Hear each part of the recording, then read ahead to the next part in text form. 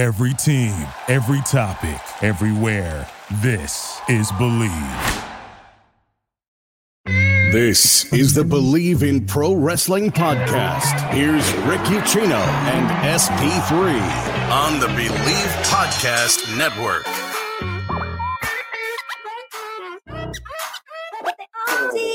Oh, yes, a great, fantastic Monday afternoon, a special edition of Bleav in Pro Wrestling Live. And believe me when I tell you, I am so happy to be with you guys right here, right now, in this moment. I won't get into details, but damn, it's good to be on the air with y'all. SP3, how you doing after a long and hopefully nice Mother's Day weekend for you and the family? Yes. My partner, she had a nice Mother's Day. She got showered with love and admiration from myself and the twins. I hope your missus had a great Mother's Day. Your mom, everybody, every woman in your life that's a mother had a great Mother's Day. And everyone watching us today on the Bleav in Pro Wrestling podcast, all the mothers, all the people with moms, and, here or somewhere else above, doesn't matter. Show all your love to the mothers out there who are believing in pro wrestling like us, and believing in being grateful that Rick Ucchino is here with us today. I'll say this much, man, because there's a pretty good chance, right? It was Mother's Day weekend. There was a show here in Cincinnati where I live. If for those of you who are tuning in who don't know where I'm from, judging by the stuff I wear every week, you should know. But there was an Impact show here in Northern Kentucky, Cincinnati. And I have people like, are you going to this? Are you going to this? I'm like, it's Mother's Day weekend. I'm lucky I'm going to get to watch WrestleMania Backlash on Sunday night. I ain't spending Saturday night going to an Impact show. I would love to have been there, but I ain't doing that. I spent a day with my missus instead doing some other fun stuff. That's great. I just wanted to say one thing. Spoiler alert. Impact had the better show. Oh, well, yeah. We'll dive into all of that, because we are going to talk about WrestleMania Backlash. There is a good chance maybe you missed last night's pay-per-view. Maybe you were off doing some Mother's Day festivities. Well, we got you covered here. We're going to break it all down for you. And the fact that we have a new SmackDown Women's Champion, and SP3 is very happy about that. And hey, frankly, whether you like the build or not, the ladies flat out delivered last night. I don't care what you have to say, but that seems to be the theme from coming out of last night is I don't care about the build, or, well, you could say this about the build, or you could say flat. Bottom line, last night was a good show that shined a bright light on WWE's biggest issue going today, and we will talk about that. Cody Rhodes and Seth Rollins 2, did it surpass the first? We'll dive into that. And as we have talked about ad nauseum, and as we have heard reports about, Rhea Ripley did, in fact, join up with Judgment Day this past weekend. She will now be alongside Edge and Damian Priest. That's a good thing, right? Right? Yes. I don't know. The old internet there, man, is firing it up again last night. The internet of negativity known as Twitter, firing it up. We'll dive into that. What's going on, Noob? Thank you for joining us. And yes, good afternoon to you as well. And thank you to everybody joining us here in the chat. We're going to dive into all of that. But first things first, got to thank our wonderful partners over at BetOnline. Without them, we would not be here right now. They are the continued #1 source for all of your betting needs and sports info. Find all the latest developments, including updated odds on the NBA, NHL playoffs, Major League Baseball, fights, and even next season's NFL futures. Hey, if you want to bet on the Bengals to win the Super Bowl, you got pretty good odds right now because for some reason, Vegas doesn't believe in Joe Burrow. BetOnline is your continued source for all your sports wagering needs, including live betting in your favorite Vegas casino and poker games. Super easy to get started. Go to the website, pick up your mobile phone, go to the app, download, and use our promo code BLEAV, B-L-E-A-V, to receive your 50% welcome bonus on your first deposit. 50%, I said. That code again, B-L-E-A-V. BetOnline, where the game starts. And SP3, we will start. What's going on, Queen? Thank you for joining us here, as always. We will be starting with last night's WrestleMania Backlash pay-per-view, which was solid. Top to bottom solid. Like, even the matches that we really didn't care a whole lot about and won't spend a whole lot of time talking about were good. Like, at the end of the day, they were good matches. There wasn't anything that I could sit there and go, oh my God, this is atrocious. Get this off my television screen. But again, it shines the light on the biggest issue. And maybe you'll disagree with me on that. That makes one of us, because anytime Omos had to sell, I was like, get this off my screen. That's fair. Okay, that's fair enough. But I did think that their match was better than the one that they had at WrestleMania, which was another theme of last night's show. A lot of these matches, even if you don't believe it, you can make the argument that in some ways they were better than the ones that happened at WrestleMania. So the performers came out. The talent came out. They put on a good show that did not have a whole lot of pub, that did not have a whole lot of excitement, that a lot of people I saw on Twitter last night flat out saying that they were going to skip. And why is that?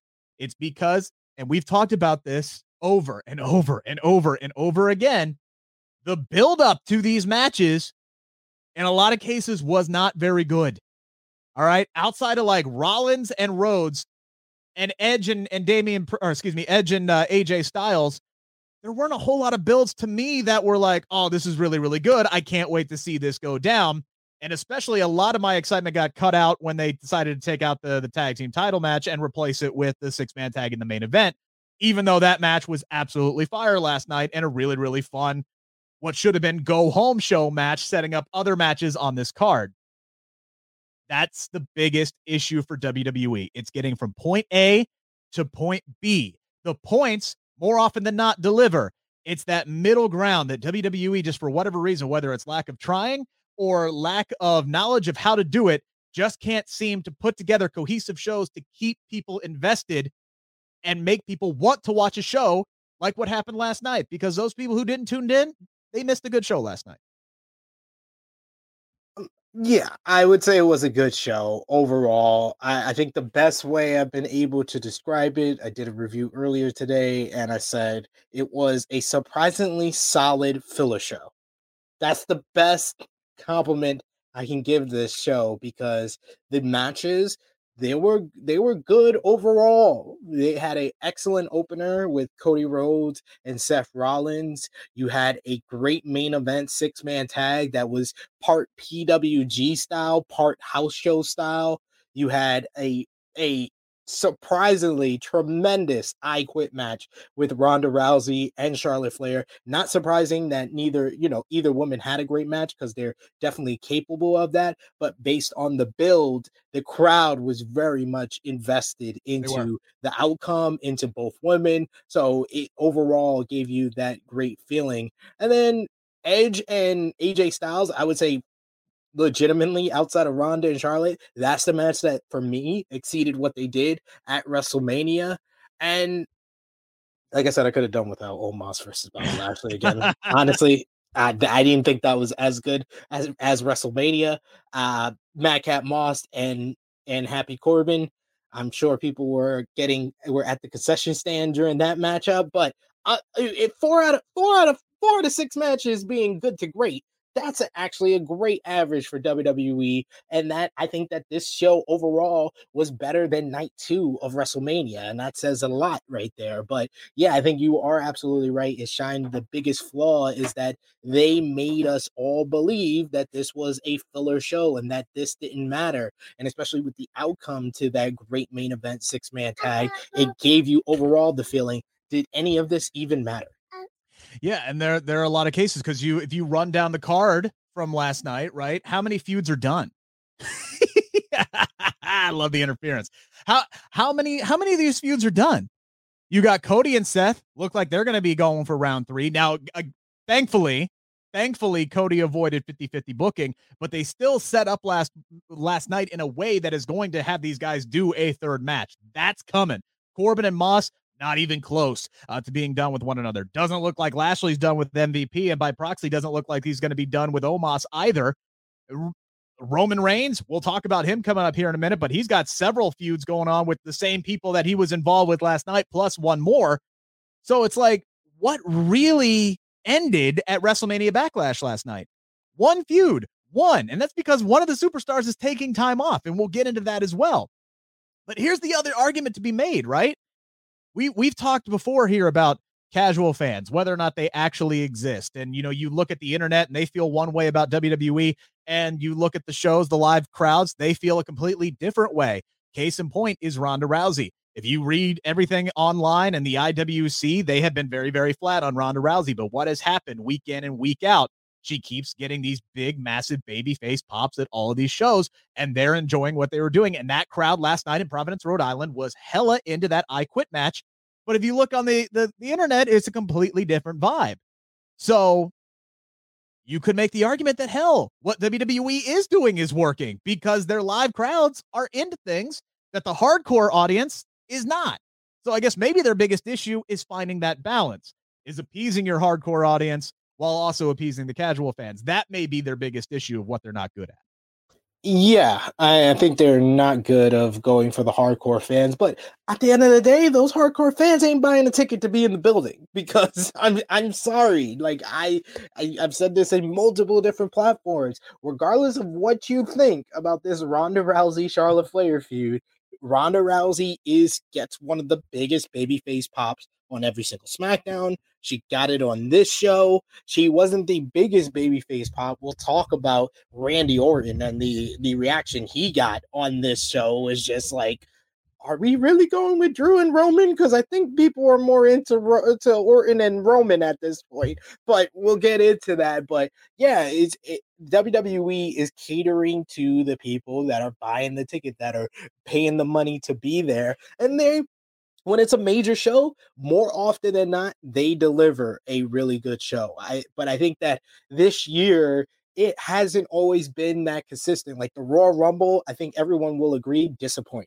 Yes. I would think that, Elimination Chamber wasn't bad, but that also had a very deflating end with Brock Lesnar just running through the whole entire roster to give us the match we all know we were going to get. But anyway. Yeah, that was coming anyway.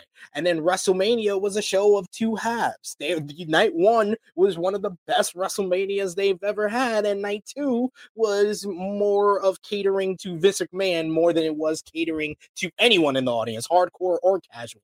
So This one, I think that the reason why people are very positive coming out of this show is that WWE in the build-up made you feel like this was a filler show, made you feel like it didn't matter. And I heard a lot of people that also said after watching the main event, did it really matter? And I had to give them the Pete Dunne answer, like, no, not really. It didn't really matter because Cody and Seth is going to continue. Omos and Lashley's going to continue. Madcap and Happy Corbin is going to continue.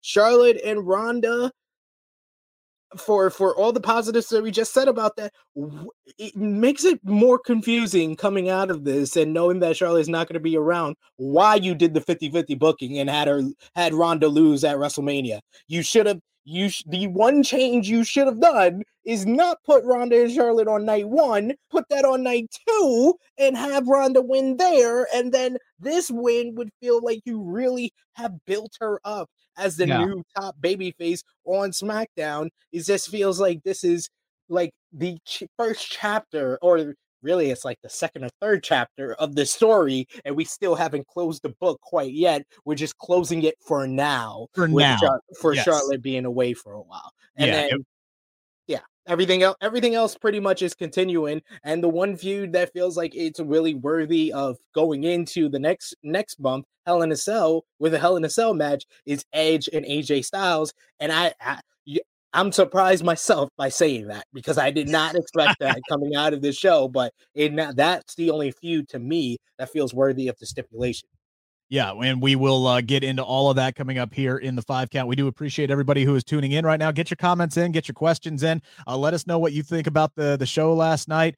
Noob saying the I Quit match is insane, but Charlotte Flair just had to pick violence on Mother's Day of all days. No, WWE picked violence because they're the ones who booked this. That was just a brilliant line from Charlotte Flair last night, and playing into the whole "I'm a mom now" story arc that Ronda has been conveying out on TV. That was just sheer brilliance on her part. And, give Charlotte Flair credit because she still gets nuclear heat from most of these live crowds, and she knows how to annoy people and how to piss people off and how to get them to boo them, which is another reason why people have been cheering Ronda Rousey as loud as they are. So she has played her role well, even though the IWC will have you believe that this feud has been very, very flat. And for a lot of analysts and people who watch wrestling on a regular basis, any of them feel the same way. I was not as enthralled with this build as I was with others, but we're here now.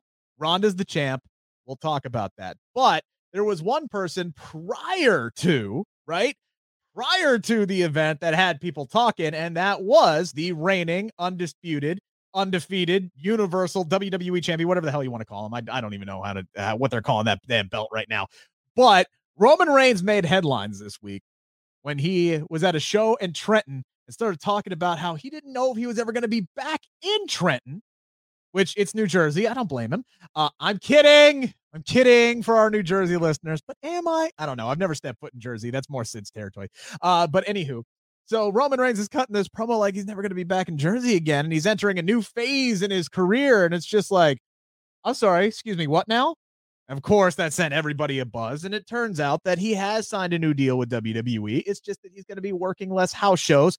WWE doesn't go to Raw or SmackDown in Trenton, New Jersey very, very often, so he may, in fact, not be going back to Trenton, New Jersey. But that scare was exactly that. That had people going, oh, what the hell is WWE going to do if Roman Reigns ain't around anymore? Luckily, he has signed a new deal, but man, the level of freak out, again, that we saw online and elsewhere, that's got to put some pressure on WWE to focus on life after Roman Reigns. Does it not?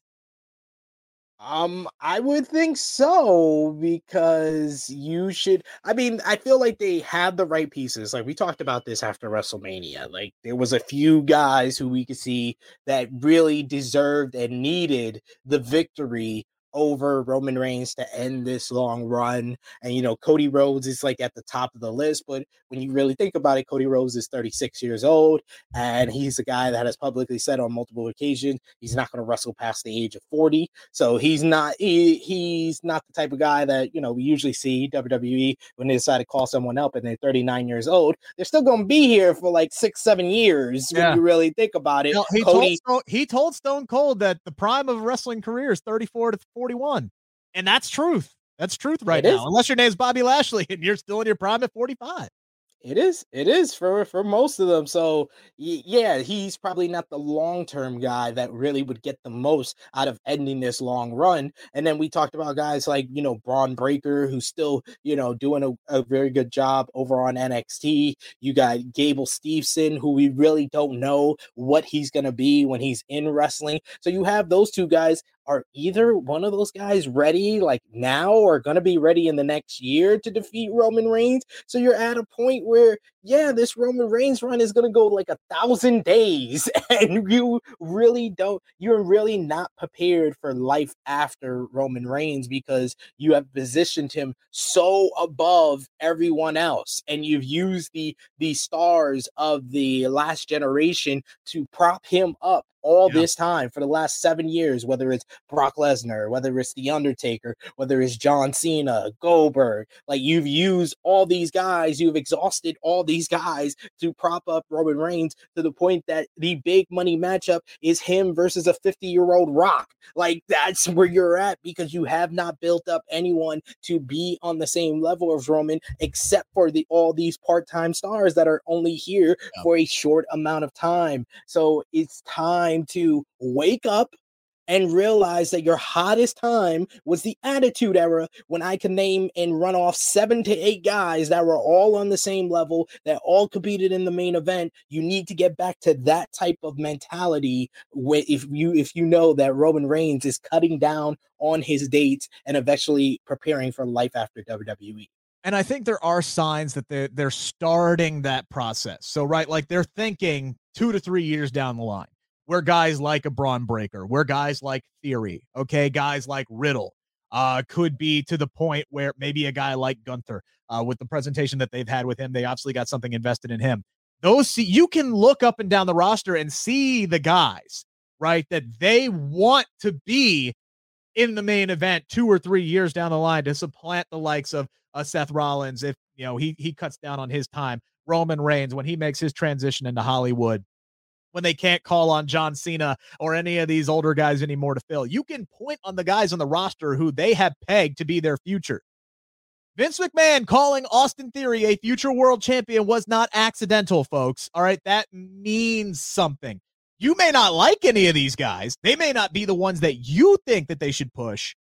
But the fact is they have the people pegged to do it. So they're focusing on it now and building toward the future, which I like. All right. But the problem is, God forbid, if Roman has to take time away for literally anything within the next 18 months,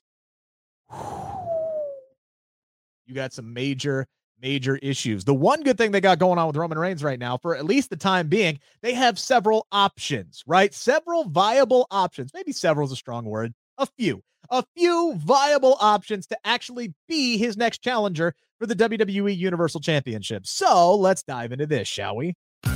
It's time to answer the 5 count on the Bleav Podcast Network.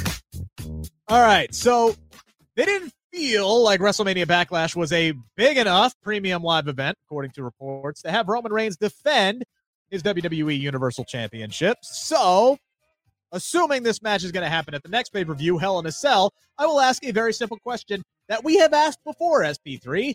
Fill in the blank. The next challenger for Roman Reigns should be blank. Well, I when he first said it, I didn't agree. And I think we were both in agreement that Drew McIntyre needed to be the next challenger because he picked up the big win at WrestleMania 38. Then they inconspicuously gave him a month feud with Sami Zayn running away from him. Yeah. But it still seemed like Drew McIntyre fit the bill to be that first challenger for Roman Reigns. But after watching that 6-man tag match, which once again, I want to say was a great match, everyone in it looked strong. Riddle worked his butt off throughout that one. The Usos were on the money and in top form.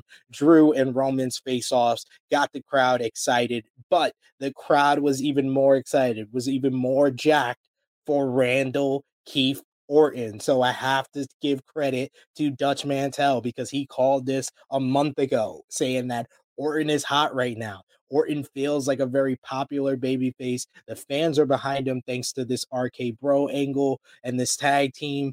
He's probably the guy to go with at this point now. It seems like Randy Orton and Roman Reigns are your two biggest stars. Randy Orton is the top babyface right now. Roman Reigns is your top heel, and that's the match to go to. It's a match that we've seen before, but we've never seen this Randy Orton versus this Roman Reigns. It just feels fresh, it feels new, and it feels like something that the fans can get behind. And it's something that, even though it's like a first time in a while these two have gone at it, I wouldn't complain about this being inside Hell in a Cell for the Undisputed Universal Championship, because you can go in with the story that Randy Orton is the active guy with the most wins inside Hell in a Cell. He's beaten John Cena, he's beaten Drew McIntyre, he's been in there with the likes of, the Undertaker and whatnot inside Hell in a Cell. So he's a guy that you could throw in Hell in a Cell with Roman Reigns, and some people would believe Orton can beat Reigns. I don't hate it at all. And honestly, I think there are 3 answers to this question. And we've talked about this before, we both want the SummerSlam match, right, to be Roman Reigns versus Cody Rhodes for the WWE Universal Championship. And the fact that they had Cody Rhodes cut a semi-confusing promo last night, or at least the promo package about Money in the Bank and using that to main event WrestleMania. I don't know what exactly they were going for there, but we all know in the long run, we want Cody Rhodes to be the guy who unseats Roman Reigns. I just don't think the timing of everything is going to work out to the point that we want it to. We all want Cody to win at SummerSlam. I don't think that's going to be the time, because I think if you look at it, Nashville, home of Drew McIntyre, that's where SummerSlam is. A month later, they're in Cardiff, in Wales. Big UK stadium show. First one since SummerSlam 92. All right? Drew McIntyre has been leading the charge for that stadium show. He has been on every interview, and he does a trillion of them. You can still check out the one he did with me a few days ago here on the Bleav in Pro Wrestling Podcast YouTube channel. That's still up right now. He does a ton of them. He has been talking about UK stadium tours since COVID had started, since before then. He's been the poster boy for this. He's getting a big match, okay? We could get, honestly, Drew McIntyre Roman Reigns 1 at SummerSlam, and then Drew McIntyre Roman Reigns 2 in Cardiff. And they could put the belt on him. They could. I don't know if they will, but they conceivably could. And it wouldn't be a bad choice, to be completely honest with you. Think of the moment that they have a chance to create there. If Roman screws over Drew at SummerSlam and then he goes to the UK and wins that championship in front of a raucous UK crowd in Cardiff. That's a great moment that they could create there, and that would be a big spot where Drew could claim the title and beat Roman for the first time since TLC 2019. Pin him anyway. Pin Roman Reigns for the first time since TLC 2019. I have a feeling win, lose, or draw, that's where they're going with Drew. So you have time, all right? You have time to space that out, and you can get to that point.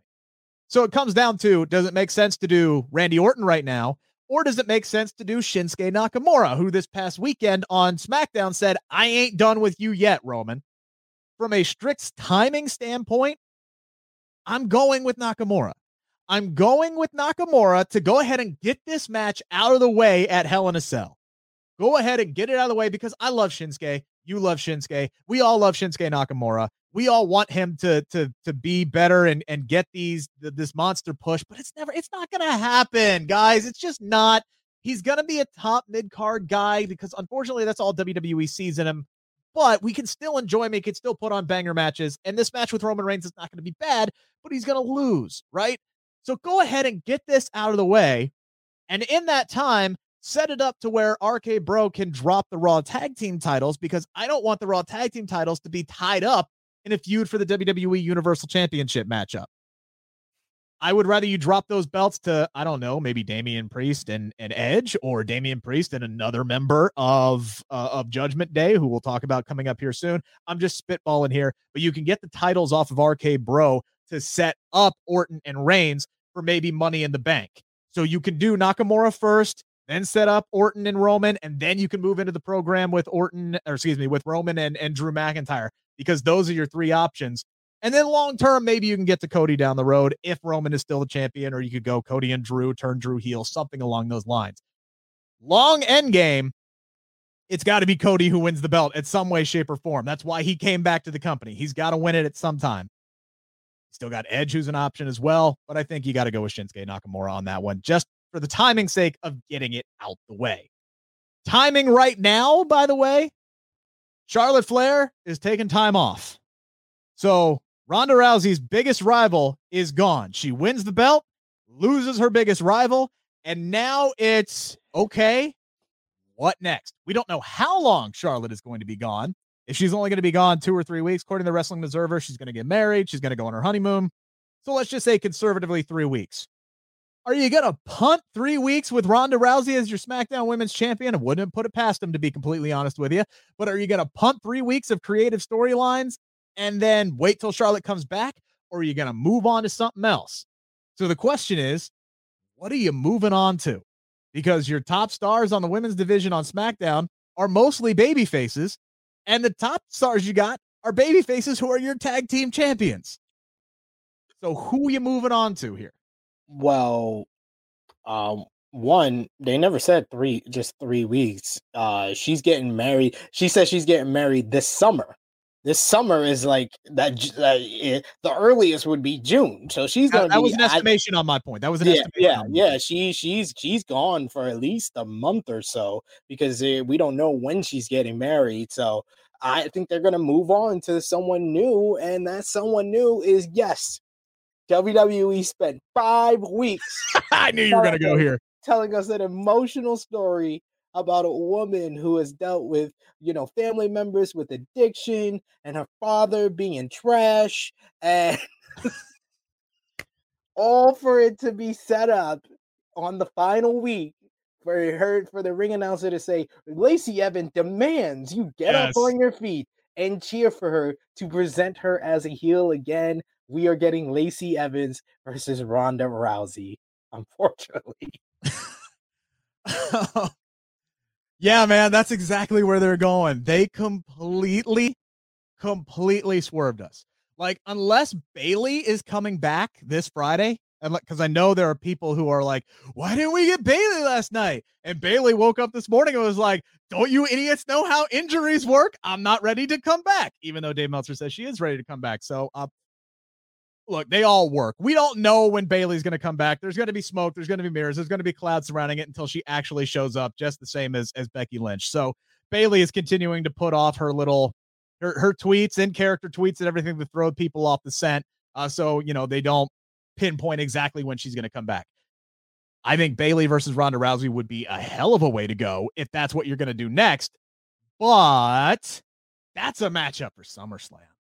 That's a matchup for Money in the Bank. If that's I firmly disagree with that. That would be a bad move because I know in WWE's mind this would be Bayley returning as a heel, but they should have learned their lesson from Seth Rollins in 2016. It doesn't matter how big of a heel the person was when they got injured. When they come back after a month, when they come back after a year, they're going to get the babyface pop. And especially if the show is in Chicago for Hell in a Cell or Alliance Stadium with a whole bunch of casual fans, Bayley's going to get cheered like a babyface. And that's the wrong move for Ronda Rousey right now. Ronda Rousey should be going against a heel. If there's anybody who's going to come back and I trust enough to get heel heat against Ronda Rousey, it would be Alexa Bliss, honestly, at this point. Yeah. I know Alexa might be scared to be in the ring with Ronda Rousey again due to what happened in 2018. Yeah, but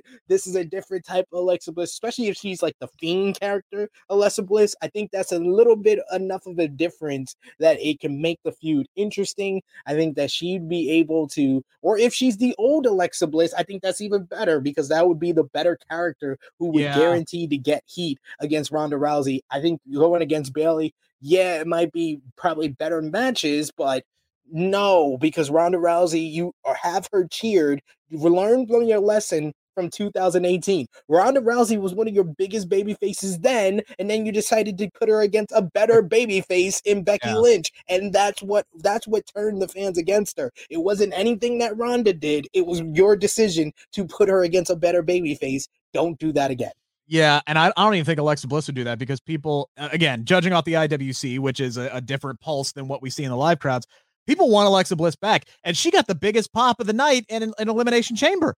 Those fans were ecstatic for Alexa Bliss to see her back in wrestling again for the first time in months, and then they took her off TV, and she still ain't back yet.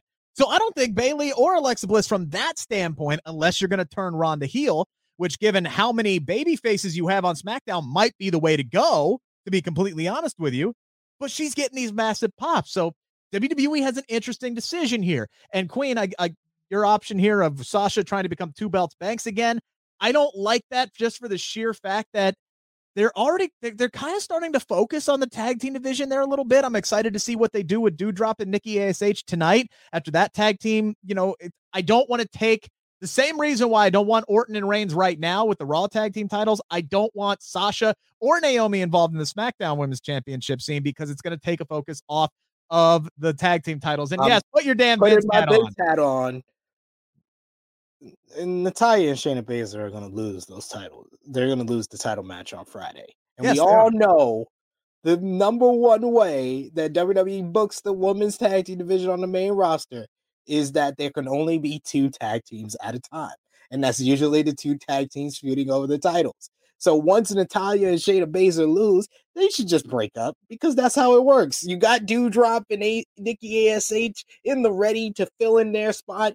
You have Shayna Baszler turn on Natalya. The following week, they do their one-on-one match, and Shayna Baszler beats the crap out of Natalya, goes overboard, and it's Ronda Rousey who makes the save for her former trainee, or tries to talk some sense into one of her best friends, Shayna Baszler, and Shayna Baszler turns on her, and you set up the most logical and the main feud that makes sense for Ronda is Ronda versus one of her best friends, Shayna Baszler. See, this is why I hate the format of this show where I set things up and you answer because you completely stole my thunder. That's exactly where I was going to go is, you could do Lacey Evans.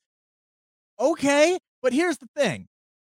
I don't think Lacey Evans is getting a title shot to lose. Lacey Evans is going to be the next SmackDown Women's Champion. You can book it because they were going to put the belt on her before she got pregnant last time out. Remember that terrible, god-awful feud where she was insinuating that she was banging Ric Flair? She was going to take the title off of, Asuka had it at the time? She was going to take the belt off of Asuka so she could feud and drop the belt to Charlotte Flair. That's what was going to happen before Lacey Evans had to go away because she got pregnant. Lacey Evans coming back as a heel, talking about, I'm better. I'm not better than them, but they ain't better than me, or whatever the hell her line has been for the last 5 weeks, other than, okay, here it goes. Like, other than dropping the Coolio line, like, all she's talked about is how bad her dad sucked and wanting to win the SmackDown Women's Championship. They ain't do that for no reason. She's winning the belt. So I look at what's a good feud for Ronda. That makes a ton of sense. Somebody that she's comfortable with, somebody that she can work with and put on a good feud and have good matches and still come out on top, because they damn sure don't care about booking Shayna Baszler to win. Shayna Baszler. That should be what's next for Ronda Rousey.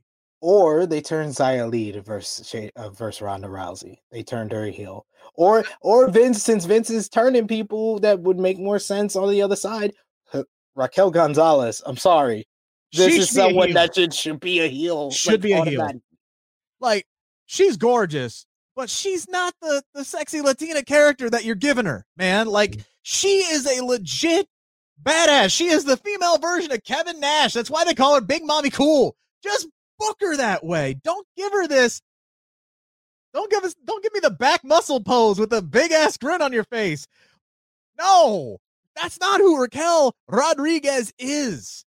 But yeah, the answer to the question, it should be Shayna Baszler, excuse me. That's who should be next. I do think it might be Lacey Evans, but it could be Xia Li as well. I don't know.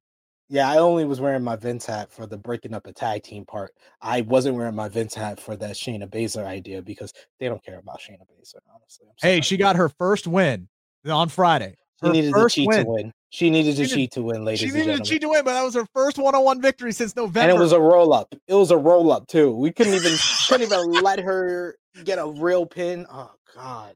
Jesus. That's what I'm saying. They don't really care about Shayna Baszler. I put my Vince hat on correctly when I said Lacey Evans. Speaking of roll-up finishes, that's what we got to Cody Rhodes and Seth Rollins last night. Handful of tights from the American Nightmare to pick up the 1-2-3. Turnabout's fair play on this one because that's what Rollins tried after a series of moves, including a pedigree. The closing sequence to this match was just absolutely spectacular.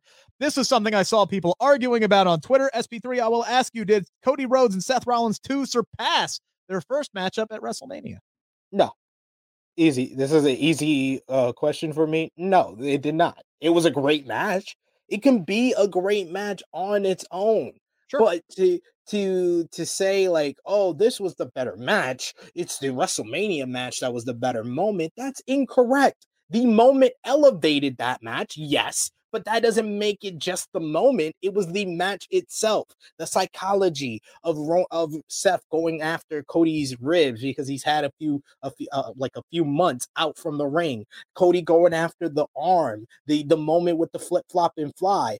All the stuff that happened at WrestleMania made this match better because they told a different story with Seth now being more prepared, countering more of Cody's moves. I feel like the Cody-Seth match at WrestleMania is one of the WWE matches at the end of the year I will go back and watch to really see where it ranks overall for WWE for the year. This was a great sequel to the match, but it didn't surpass the original. It was real close for me. I'm not going to sit here and say this is an easy question because I could be swayed either way. The bottom line is both matches were spectacular. They both delivered in their own way. I did love how this match was put together and how this match was produced. So kudos to whomever did it. I know Sean Ross put out the list, but I haven't seen Jamie Noble. Of course, because Jamie Noble is the best producer in WWE. And Jamie Noble does all of Seth's matches. Yeah. So again, these two work well with one another.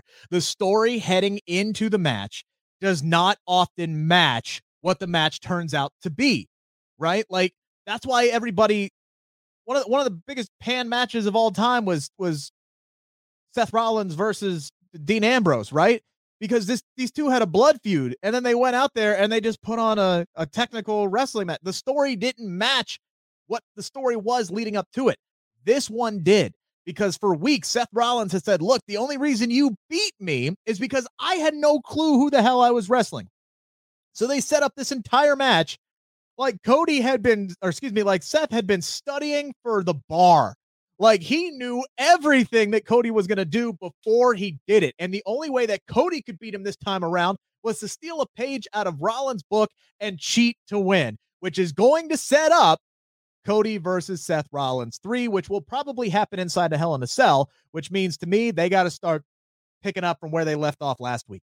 They got to do something because Cody has no reason to give Seth a third match. So now Seth has to go above and beyond. And Sean Rossap talked about this with us on the WrestleMania pre-show prediction show that we did.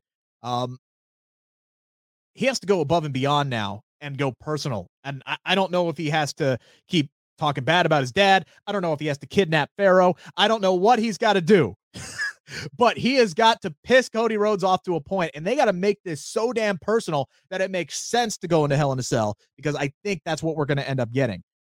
I don't think you could pick me on a different day. I'll give you a different answer to this question. I did like how this one was produced. I like the story of it. So I'd say by a nose, by high price nose, whoever the hell it was who won the Kentucky Derby this past weekend. I think I'd choose Cody Rhodes and Seth Rollins too, but that's recency bias as well because I haven't rewatched that first one yet. So I'll go with Seth Rollins, Cody Rhodes too at this moment, but I could change my mind on any given moment. One thing that we were anticipating last night, this is something that we both predicted, somebody was going to show. Jesus. That's good. Man. That's good. By the way, Duke, I disagree with you, because she does have a challenger, and it's somebody we're going to talk about right now. But one thing that we were predicting was somebody was going to show up with Damian Priest barred from ringside. And actually, I believe it was you who mentioned it on the prediction show, that just because he was barred from ringside doesn't mean he wasn't going to show up on the ramp. And that's exactly what he did. He showed up on the ramp. Finn Balor came out of nowhere and took him out. Oh, all things great. AJ Styles is fine. He's going to hit the phenomenal forearm or the 450 splash, whatever it is. He's going to win this damn match. He's going to beat Edge. Oh, nah.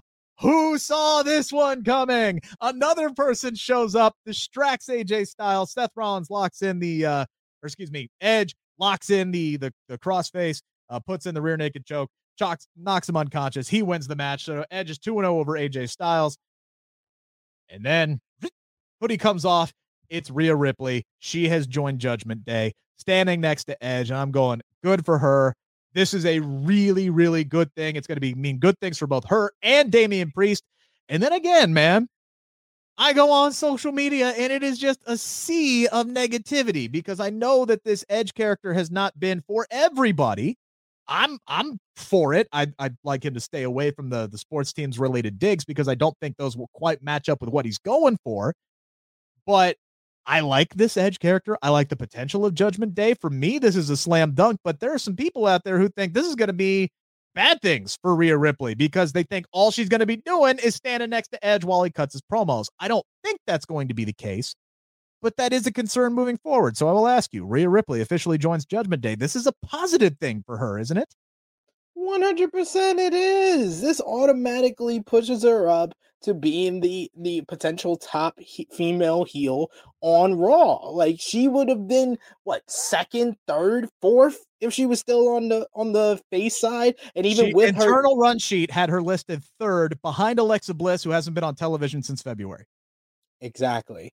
And if she would have stayed face, she would have been behind Asuka as well now. But, once she turned heel, you had to make the right moves to put her in the correct place. And I feel like this is one of them. She's going to be in a upper card feud with Edge against AJ Styles, Damian Priest in there, Finn Balor involved in there. And now this gives extra options for this whole Liv Morgan Rhea Ripley rivalry, where it seemed like when she broke up with Liv, we were only just going to get one match and then they move on. Yeah. They've been able to stretch it a couple of weeks. They had the brawl backstage. They were involved in the 6-woman tag on Monday Night Raw last week. And now we have potential to do a 6-person tag if they want to do that. Or they can get involved in Hell in a Cell, like I said, with AJ losing twice to Edge, thanks to Damian Priest once and thanks to Rhea Ripley wants. This is the feud that makes more sense for Hell in a Cell. Not Seth and Cody right now.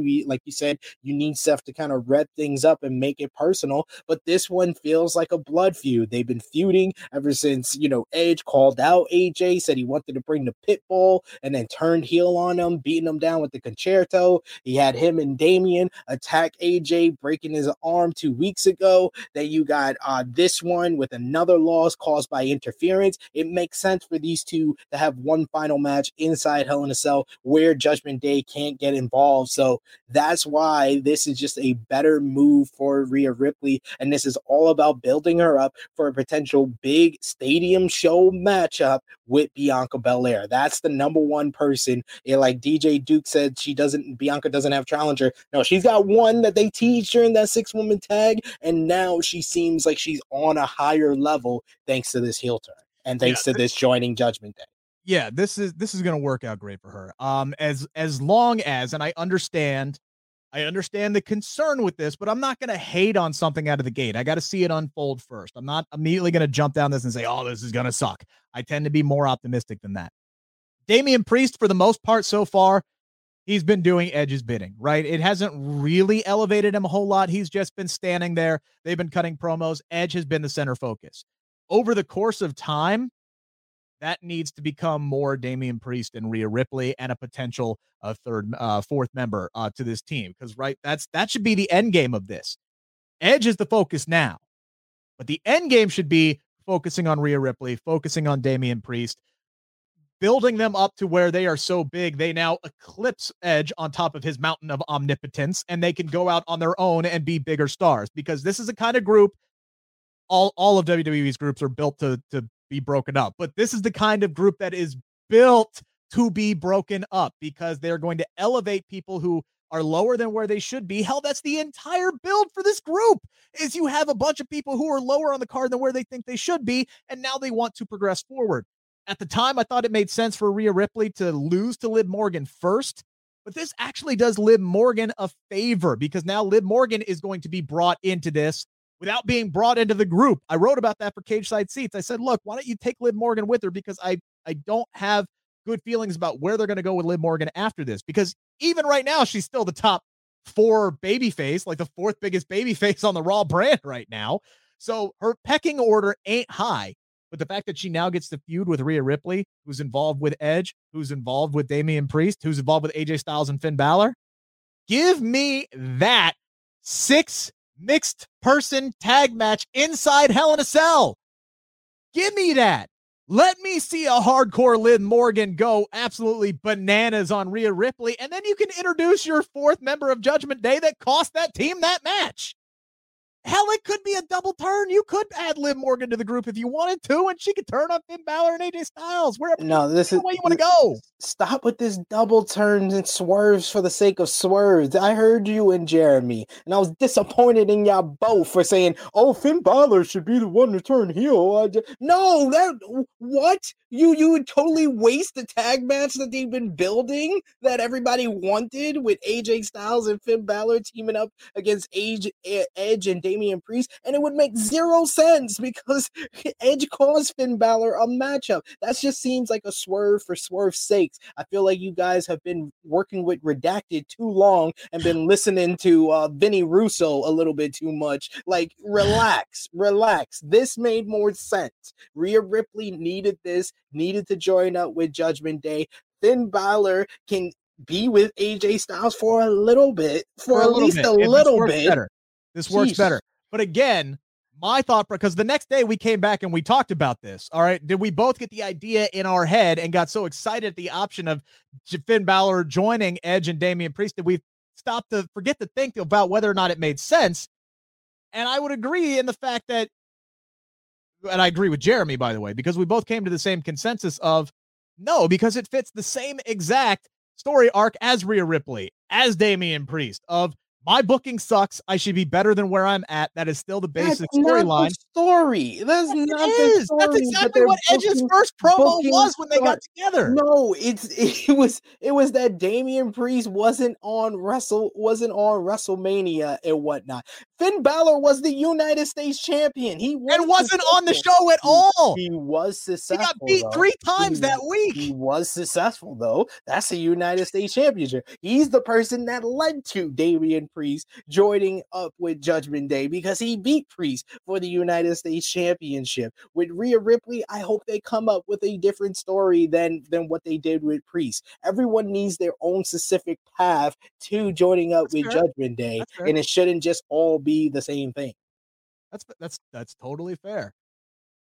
I still wouldn't mind seeing. I'm not going to be mad if Finn Balor turns his back on AJ Styles. I'm not going to be mad. But okay, so you've now done again. My whole mindset changed, right? Now that I've seen it, I can admit when I'm wrong. I didn't want it to be Rhea Ripley because I wanted that match with Liv Morgan to happen beforehand and have that kind of be the catalyst for her to join. But this sets it up better for Liv Morgan in the long run. So again, just because it wasn't Finn Balor this week doesn't mean it's not going to be Finn Balor down the road. And yeah, maybe we get this 6-person mixed tag match at Inside Hell in a Cell and all is great. I'm not always right about everything, SP3. I can change my mind. I can objectively admit when I was wrong and I was wrong in this situation. And guess what? I will be wrong again. We'll see. You do that a lot consistently. What? Be wrong. Oh, well, that's my job. Dude, don't worry.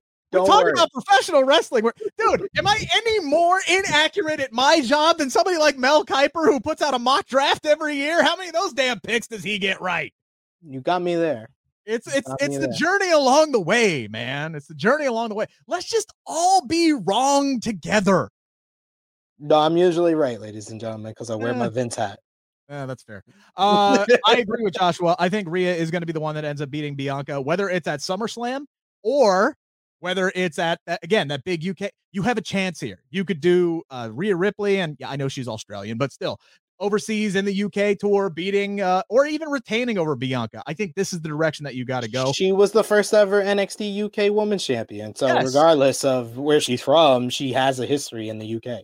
Yeah, and I think you don't have a lot of options for Bianca, unfortunately, for this run because you're heel heavy. You're babyface heavy. You're really babyface heavy over on SmackDown and on Raw right now. So yeah, let's kind of balance out the sheets here a little bit. We think Bayley's going to return as a babyface. I think that would be the smart play. Asuka is a babyface right now.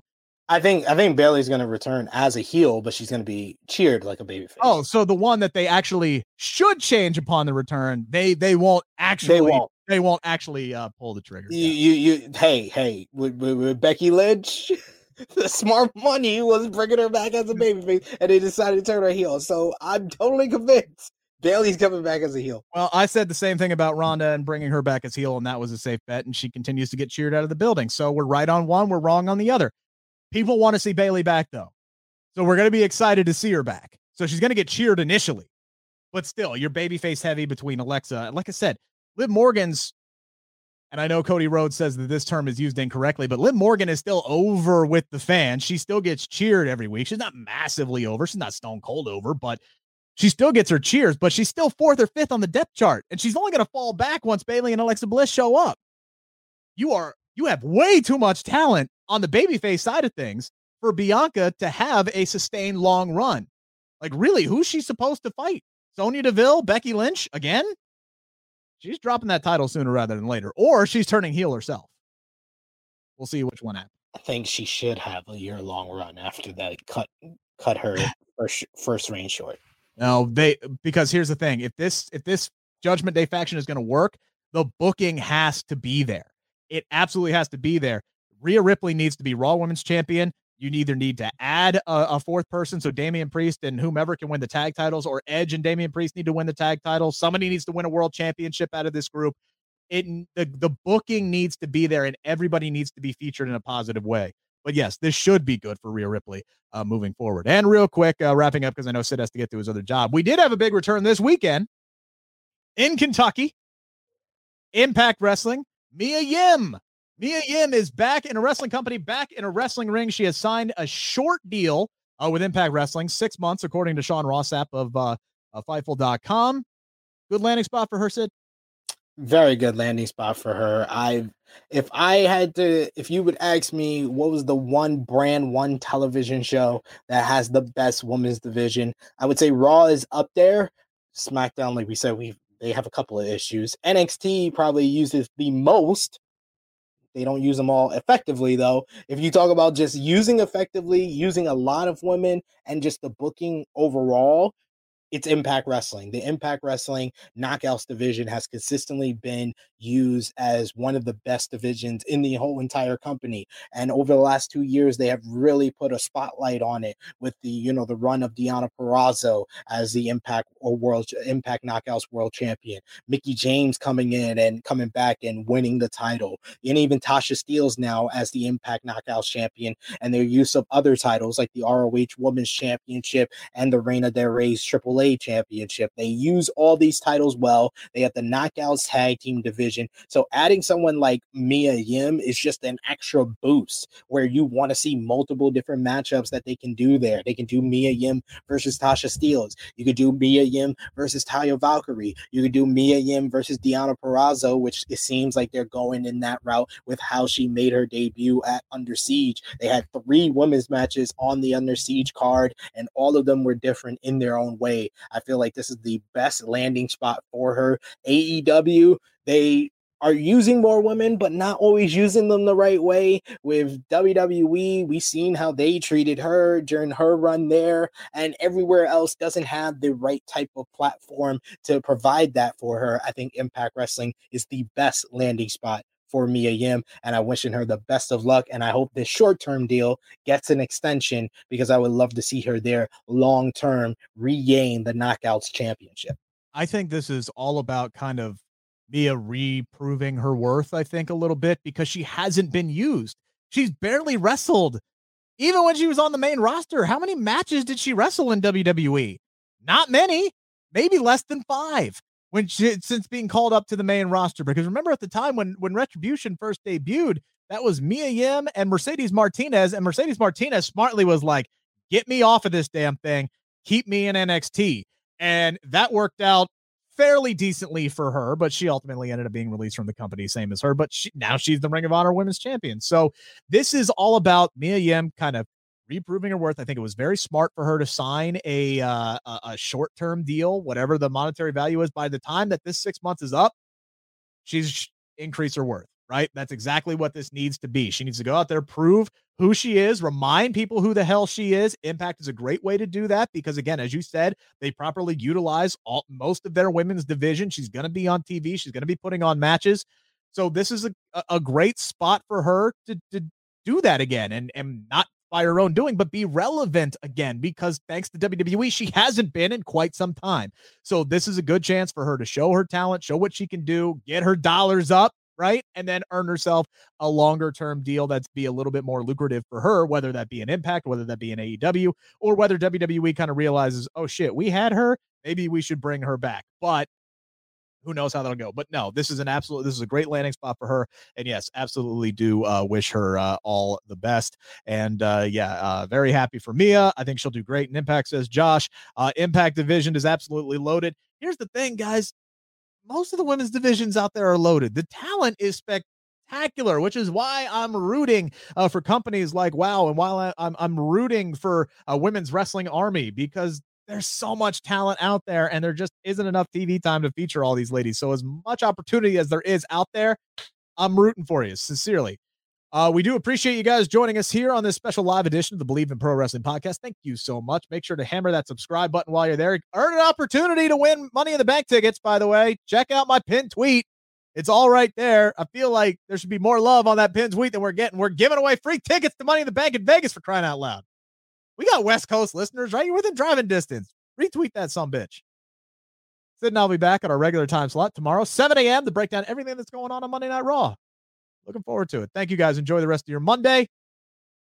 Bleav in Pro Wrestling podcast brought to you by BetOnline. Thank you for listening to Bleav. You can show support to your host by subscribing to the show and giving us a 5-star rating on your preferred platform. Check us out at Bleav.com and search for BLEAV on YouTube.